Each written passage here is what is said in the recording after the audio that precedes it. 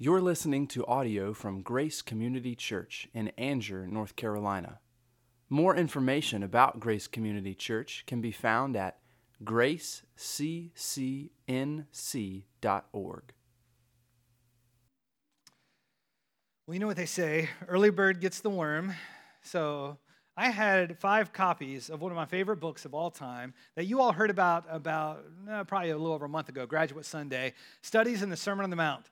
I had them on the Next Steps table, and they are all gone. So I had these extra books, and I thought, well, I'll bless you guys with these books because you might recall, if you were here for Graduate Sunday, probably be one of my top 3 books of all time that's had an impact on me. And it's quite the book, very large and small print, but D. Martin Lloyd-Jones, he has a way of just clearly explaining the Sermon on the Mount. And, you know, you have certain writers and preachers maybe that you really connect with and never got to. I actually have some of his recordings of sermons, but his writing is always really connected with me. So I'm sorry that you all missed out on the book, but I will take an opportunity to show you again so that you can order it if you would like. It's not one you sit down and read and finish. It's one you chew on and you put it up and you come back to it a year later or months later and you just kind of work your way through the Sermon on the Mount. Wonderful book that's been a blessing to me. So this morning, as you probably guessed, we're going to be in the Sermon on the Mount and looking forward to this time with you all. Well, I have a question for you all to consider. And that question is this. It may seem a little hokey, but consider it. How do you become and remain happy? Whether you realize it or not, it's something we subconsciously, I think about and work from throughout our life. I mean, no doubt, I think this is probably one of the greatest quests of humanity. Everyone wants to know how to be happy, and they want to remain happy. Many different ways people will tell you to be happy, that you can be happy. Maybe it's through a job. You just need the right job. Maybe it's through a spouse. You need to find the right spouse. Maybe it's, well, once you have kids. It might be, well, you need to travel more. Or if you just had that extra job, that extra income. Or maybe you need to take some leisure time. You need to pick up some hobbies. We could go on and on that things you could try to do to be happy. I did a little bit of Googling, and I found all kind of like happiness quizzes. And I guess in a way, I'm going to have a bit of a happiness quiz this morning, but it's not the one you're likely going to find on Google. But it's true, yes, you may find happiness in a job for a bit, but we all know that Monday will roll around, and you won't always look forward to Monday. Or there might come a time that you aren't getting along with coworkers. There's going to be conflicts. Like, it's only going to be temporary. Maybe you can find some happiness in friendships, but we know eventually they will find other friends, and, well, their plans are going to be made, and the friendships will eventually start to fade over time at some level, I imagine. We know you, yes, can find happiness in family, but you will one day grow apart in age and maybe by distance as well. You may find happiness in travel, but it might cost more money than you have. Incomes can be lost, and, well, hobbies, you might just not be able to afford the time that they require. Things may give happiness in this world for a little bit of time, but eventually you're going to find it starts to fade, and you might start looking to scratch that itch from someplace else. So how is it, then, that we can find true and lasting happiness? Well, D. Martin Lloyd-Jones, he says in this book, if you want to be happy, the Sermon on the Mount is the way. You guys don't have the answer. The Sermon on the Mount is the way to be happy. I have found this to be true. And this message has spoken to me over the last couple of days. If you can call a knife to the heart as speaking to you, but I mean, it's really moved me and convicted me and reminded me of my empty quest for happiness. This message is for you. It's for the church. Jesus wrote the Sermon on the Mount, as is the whole Bible, written for Christians. So the sermon is written for you. Jesus says that he spoke this sermon to his disciples. No, not the 12 disciples. This thing is going to drive me insane. I need one of those that like loops around, but too late to try that now. I'm going to keep trying to adjust it and not focus on it. But we're not talking about just the 12 disciples that were closest to Jesus. Jesus, he called up all those who were following him at the time, the crowds. to speak to them this sermon. And we're looking at the first part of the Sermon on the Mount. Chapter 5, verses 1 through 12, one that you will know of as the Beatitudes. So if you're thinking this morning, man, I just want to be happy. Whether you've used that phrasing or not, maybe you know that's what your heart's been longing for over this last week, month, maybe even years. I want you to know that Jesus tells us how to live a life that is blessed. That is, this is how to live a life that is happy.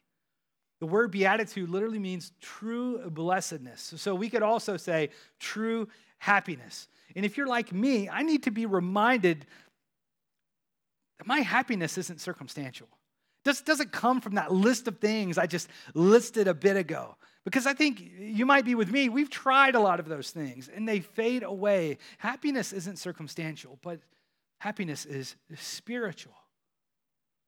It's spiritual, but it doesn't come from our achieving for God. That's not how we get to be happy. Let me do these things for God. Instead, our happiness comes by surrendering to God.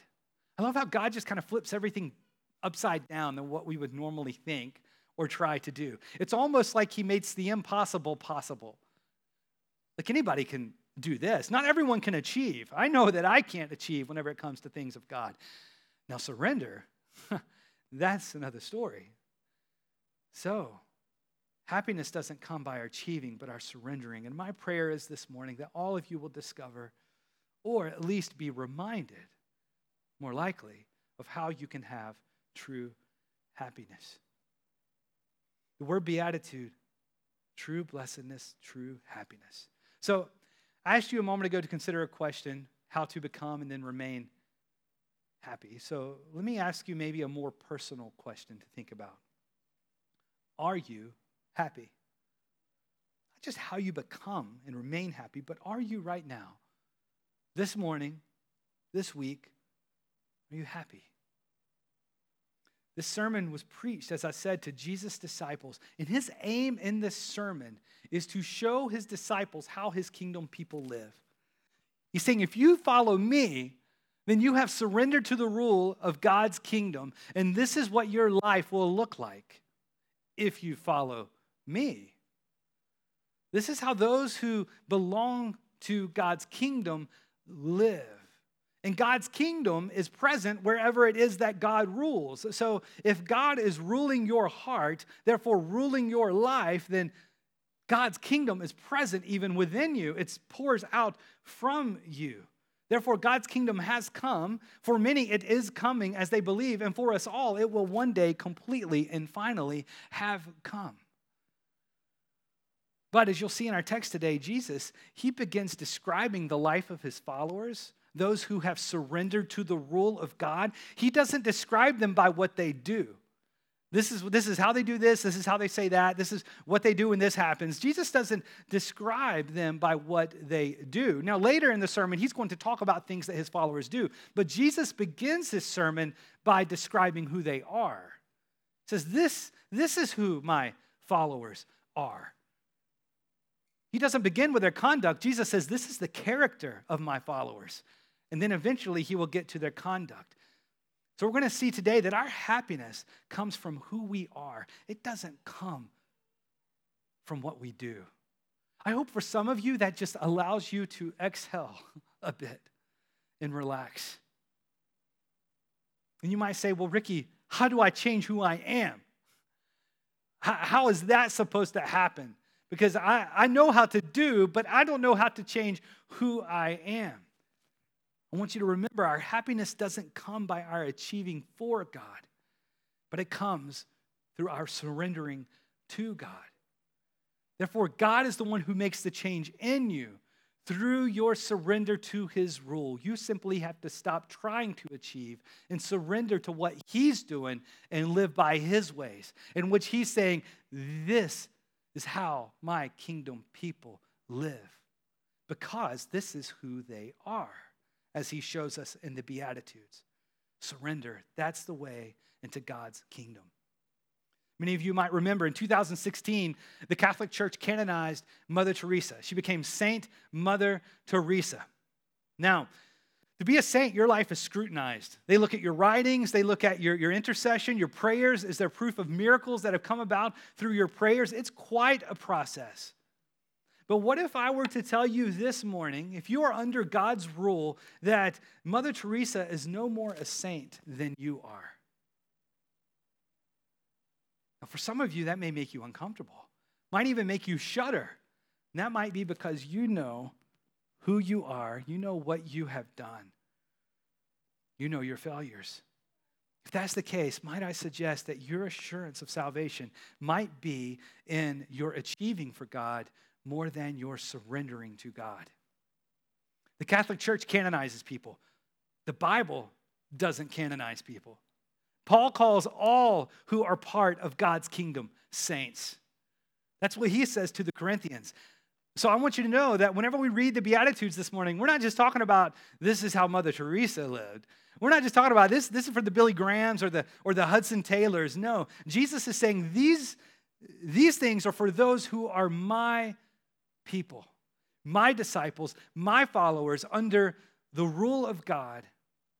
This is how they live. These are the attitudes. These are the characteristics that we are to surrender and to conform to throughout our lives as disciples of Jesus. So I'll ask again, are you happy? If not, then hear the Beatitudes this morning. Receive and be reminded of, perhaps surrender to the rule of God in your life. So due to a limited time today with my long prayer time, and then we're going to have the Lord's Supper here in a bit, I'm not going to ask you to stand and read through our passage this morning. I'm going to just read through our passage as we take our time to get through it verse by verse. So you can remain seated, and I'm going to begin our time by reading Matthew chapter 5, verses 1 through 3, the beginning of Jesus' sermon. Hear the word of the Lord. Seeing the crowds, he went up on the mountain, and when he sat down, his disciples came to him. Permission to sit while you preach. But that's not the focus. That's not the point. And he opened his mouth and he taught them, saying, "Blessed are the poor in spirit, for theirs is the kingdom of heaven." Now, to be poor in spirit is to acknowledge your spiritual poverty. For some of you, that might be tough. For most of you, you know it already. But I love how Jesus begins his sermon. Jesus says, before we go any further, he sits down. The first thing he wants you to know, happy are those who know they're spiritually bankrupt before God. That's the first key to unlock the door. You have to come to God with nothing. No proof of your innocence, no proof of your achievements, no case for your righteousness. Have you admitted that you have no hope of heaven if it weren't for Jesus? Disciples of Jesus know that they're spiritually poor. They're spiritually hopeless if it weren't for Jesus. So from verse 3, see that happy are those who admit their need for Jesus. Have you admitted your need for Jesus? You see, for some of you, you may think that you deserve heaven because of what you do or what you do not do. Some of you might think you deserve heaven because who you are or who you're not, clearly. That's going to be the temptation. We're tempted to think on these externals because in our life, in our world, we know the richest, the prettiest, the most influential, the most popular, they're the ones who get the most. They're the ones who get the top spot. They're the ones who are the happiest, right? That's not what Jesus says. Jesus says the one who knows he has no hope of heaven, if it weren't for Jesus, they are the ones who experience true happiness. For many of you who have been left out, Jesus opens wide his arms to receive you if you admit your need of him.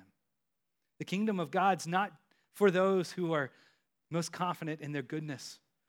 It's not for those who are confident in their best effort. The kingdom of God is for those who admit their failure It's for those who admit their weakness. It's for those who know that they are spiritually bankrupt and they have no hope of heaven if it weren't for Jesus. They know they deserve the wrath of God for their sins. Listen, guys, you'll miss heaven if you think you're either too bad for heaven or too good for heaven. Because many I know think there's no way Jesus can cover my sins. There's no way, no matter what he has done, compared to what I have done, what I have thought, what I have said, there is no way. You'll miss heaven, though, if you think you're either too bad or if you think you're too good. Both are lies. The spiritually bankrupt, they admit their need for Jesus. Those who are poor in spirit admit there's no way to God without Jesus. So I pray today, if you have yet to take this first step, to be spiritually poor, to admit your need of Jesus, then I pray that you'll bow your head today at some point and that you will admit your need for him. And when you do, you'll open your eyes and you'll find yourself experiencing a new reality of true, lasting, eternal happiness. Here, verse 4. Blessed are those who mourn, for they shall be comforted. Now, this may sound a bit like a bummer. Happy are those who are unhappy. That's not what Jesus is saying here. But we know that there are things that mourn the heart of God. And my prayer is that all of us, as children of God, if you are a child of God, as we surrender under the rule of God, that, well, we then begin to mourn the things that mourn the heart of God. We know our sin mourns the heart of God. We begin to mourn our sin and the effects of our sin. If you haven't lived long enough, you will to see that your sin affects those you love. It'll mourn your heart. You'll see that other sin affect you. And that it mourns the heart of God. Because Satan's desire is to hurt all those who God loves.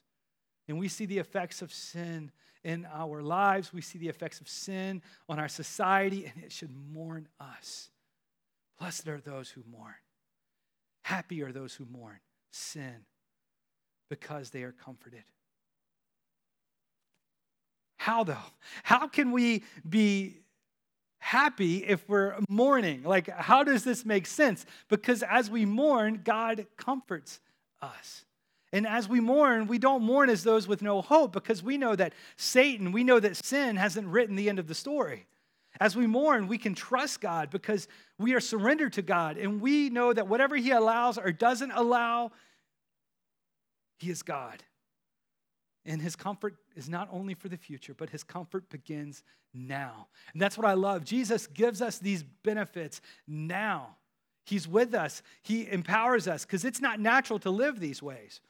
It's not natural. You know this. This is supernatural. This is spirit-empowered living. For those who have surrendered to his kingdom, he enables us to be comforted even as we mourn, to be happy even as we mourn. It gives us hope now and for all of eternity. Here, verse 5. Jesus says, "Blessed are the meek, for they shall inherit the earth." Wow. To be meek is to be humble. It means we trust God will do what's best. The meek doesn't go to God and say, well, that's not fair that I didn't get this. Now, maybe they do, but then they know that's not true. They repent. It's this lifelong life of sanctification that's happening inside of us. We know that we need to trust God over ourselves. We don't tell God what's fair and what's not fair. We don't say, God, it's not fair that they got the job whenever I'm most qualified. Or, God, it's not fair that it's July 2nd and everybody else is at the beach and I'm not. No, I'm just kidding. See, this has really convicted me this week, and that's one of the ways. Like, we don't tell God it's not fair that they got the life I wanted. They don't have to work, I have to work. We could just keep going and going for whatever it is for you, that you're tempted to tell God what's fair and what's not fair, not the meek. Happy are those who trust God over themselves. The world's not content. It's going to demand more and more of their own rights. But that's not how the Christian lives. For those who trust God over themselves, They learn to be content. The world wants to gain everything while losing nothing, and yet they will end up losing everything and gaining nothing. But not for the Christian. The Christian, no. The meek trust God, and even if it means they lose everything, they know that in the end they will inherit the earth. That's quite a statement we have there. I think that's quite a deal. Happy are those who trust God over themselves. Verse 6, blessed are those who hunger and thirst for righteousness, for they shall be satisfied. What is it that you want the most? Anybody have their Christmas list going already? Just me, all right. Oh, I thought I saw a hand, but no, Alyssa was just waving a bulletin. It's just me. I keep my Christmas list going all year round because when January rolls around, I just mark out 2023, put 2024. We just keep it going. I'm not saying I don't get what I want for Christmas. I'm just saying I want a lot, and so I just keep it going at all times. But seriously, though, here's the deal. Ask the world what they want more than anything. You're going to get several answers. Probably a lot of the answers that go back to what I began with different circumstantial happiness things that we think will make us happy. But ask the meek, ask those who have surrendered their life to God's rule what they want more than anything, and their answers will be in line with what God wants. Ultimately, what God wants is what we want. Let me ask you, do you want what God wants? For some of you, that might be a new thought. No matter even how old you are, it is not too late for you to ask God, what is it that you want with me, God? What is it you want me to do? Maybe you haven't really thought to ask God what he wants. Happy are those who want what God wants. One of the best feelings in the world is if I happen to have an hour or have an afternoon and to ask my family what it is they want to do, or my kids, and they say, whatever you want to do, Dad. Then I know they just want to be with me. That's enough. We'll do whatever because just throw it in. We just want to spend time together. As long as they're with me, that makes me feel so loved. And I imagine God will feel the same way. God, whatever it is you want. As long as I'm with you, as long as you're with me, whatever it is that you want. Do you want what God wants? If you've never asked that, then I dare you to ask him what he wants with you. What does he want you to do that will probably require you to trust him? And let's be willing to say yes to God, to say whatever you want, Father. Our next verse, verse 7, says, blessed are the merciful, for they shall receive mercy. Now, I'm sure you know mercy is not getting what you deserve. So to show mercy to someone is to treat them better than they deserve. I know this is difficult for some of you.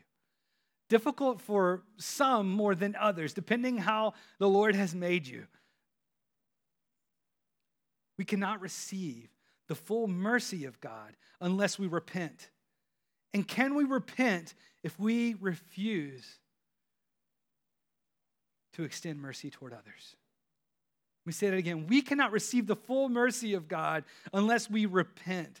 No doubt he shows mercy to all, general mercy to all, but to not be in hell as we deserve, to receive the full mercy of God, and yet to not repent of our sins.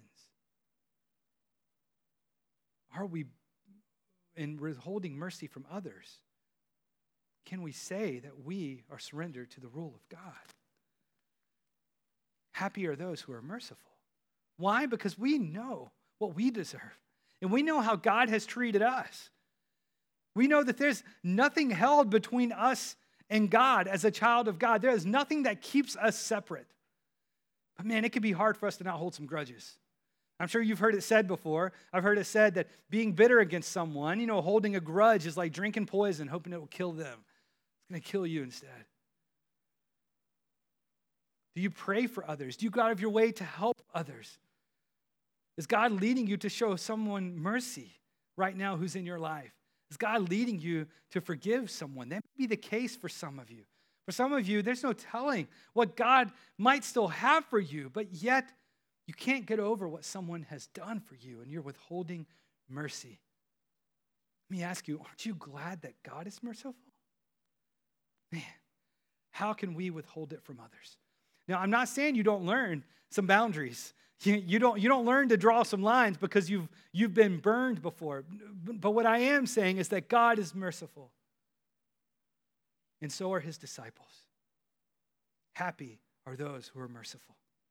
Verse 8, blessed are the pure in heart, for they shall see God. Now, news alert, I don't know what's inside your heart. I don't know what's inside your mind.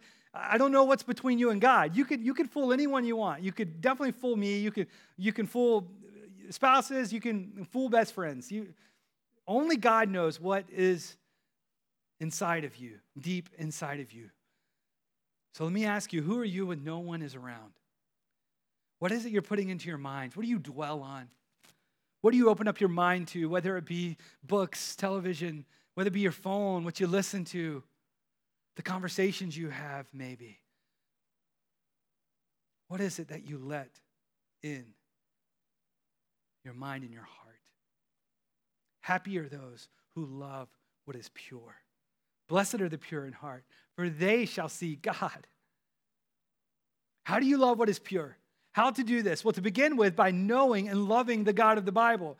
The Bible has been written to us, not to answer all of our questions, but to reveal to us the God of the Bible. And when we know the God of the Bible and we trust in the God of the Bible, we give our lives to the God of the Bible to rule, then we don't have to have all of our questions answered because we surrender to him in his ways and we trust him. And as we trust him, we know him and trust him and know him and love him and love him. And then we surround our lives with people who love him and also build their life around the Bible. Come to church together. A good place to start is go to home group together, which will all resume after Labor Day. But for some of you, you might have to empty some things out of your heart and mind that's been occupying space there. And you have to push them out with things of God. Things that are pure to push out the impure. For some of you, that might mean a new friends. That might even mean a new job. Do you want to seek God? If so, then desire a pure heart. And if you desire a pure heart, God will give you a pure heart. But you have to be willing to surrender the real estate that you might have laid claim to for things that aren't pure inside your heart and mind for some time. Happy are those who love what is pure. Verse 9, blessed are the peacemakers, for they shall be called sons of God. No elbowing in here, but some of you, maybe you always find yourself in conflict. Again, for some, that's more easier than others. But those who surrender to God's rule, disciples of Jesus, they make peace. Happy are those who make peace. Jesus was the ultimate peacemaker, bringing peace between us and God. There's no way for sinful man to be in the presence of a righteous, holy God. There's this chasm. How? Through Jesus, who made peace between God and man. We too, as followers of Jesus, should make peace. Whether it be the relationships we find ourselves in, whether it be the conversations we find ourselves in. But for some, the temptation is to gossip. It's to slander. What are you known for? When you walk up, when you join in, is it to cause dissension and strife? Or is it to pour water on a fire and to make peace? Happy are those who make peace. And lastly, 3 verses, verses 10 through 12, Jesus says, blessed are those who are persecuted for righteousness' sake, for theirs is the kingdom of heaven.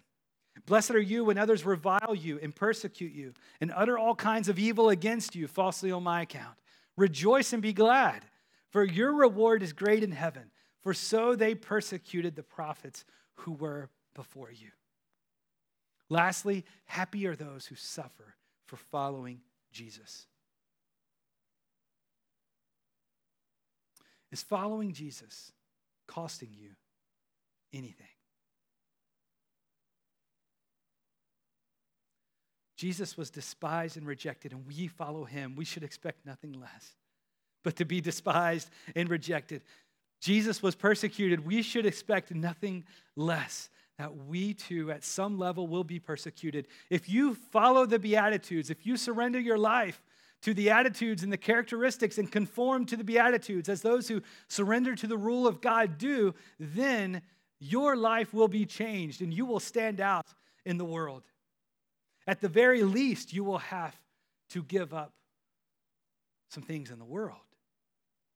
It'll cost you something. Does following Jesus cost you anything? It may cost you the world, but it gains you heaven. As I said earlier, some of you may think you're too good and don't need Jesus. Maybe you simply think Jesus is going to chip in at the end for what you can't make up. He's going to pick up where you're lacking. But Jesus says, no. Those who surrender to my rule, they must come waving a white flag. They must be completely spiritually bankrupt, bringing nothing to the table. They must admit their complete dependence on Jesus alone for their salvation, knowing that they can't stand before a perfect God, no matter how big or no matter how little their sin. Guilty is the verdict that will be given should they stand before a righteous God. But then they hear the good news of Jesus, of his perfect life lived in their place, and him taking the punishment that they deserve. And they receive Jesus' life. They receive Jesus' death in their place, and they receive the gift of eternal life that Jesus accomplished for us through the resurrection. And they open up their hands with the empty hands of faith. They receive what only can be given because they're bankrupt, they're spiritually poor, and they surrender to the rule of God. And guys, when you realize your need of Jesus and what he gave up for you, it's at that moment that you begin mourning your sin because you know what's in your heart and mind. You mourn your sin because you realize what God, how he still loves you and how he made a way for you to be with him, even though you have done the things and thought the things and said the things that you have done. And when you realize this, you mourn your sin and you respond to God by saying, I am yours. You love me still and have given me eternal life. Whatever you want is what I want. I am yours.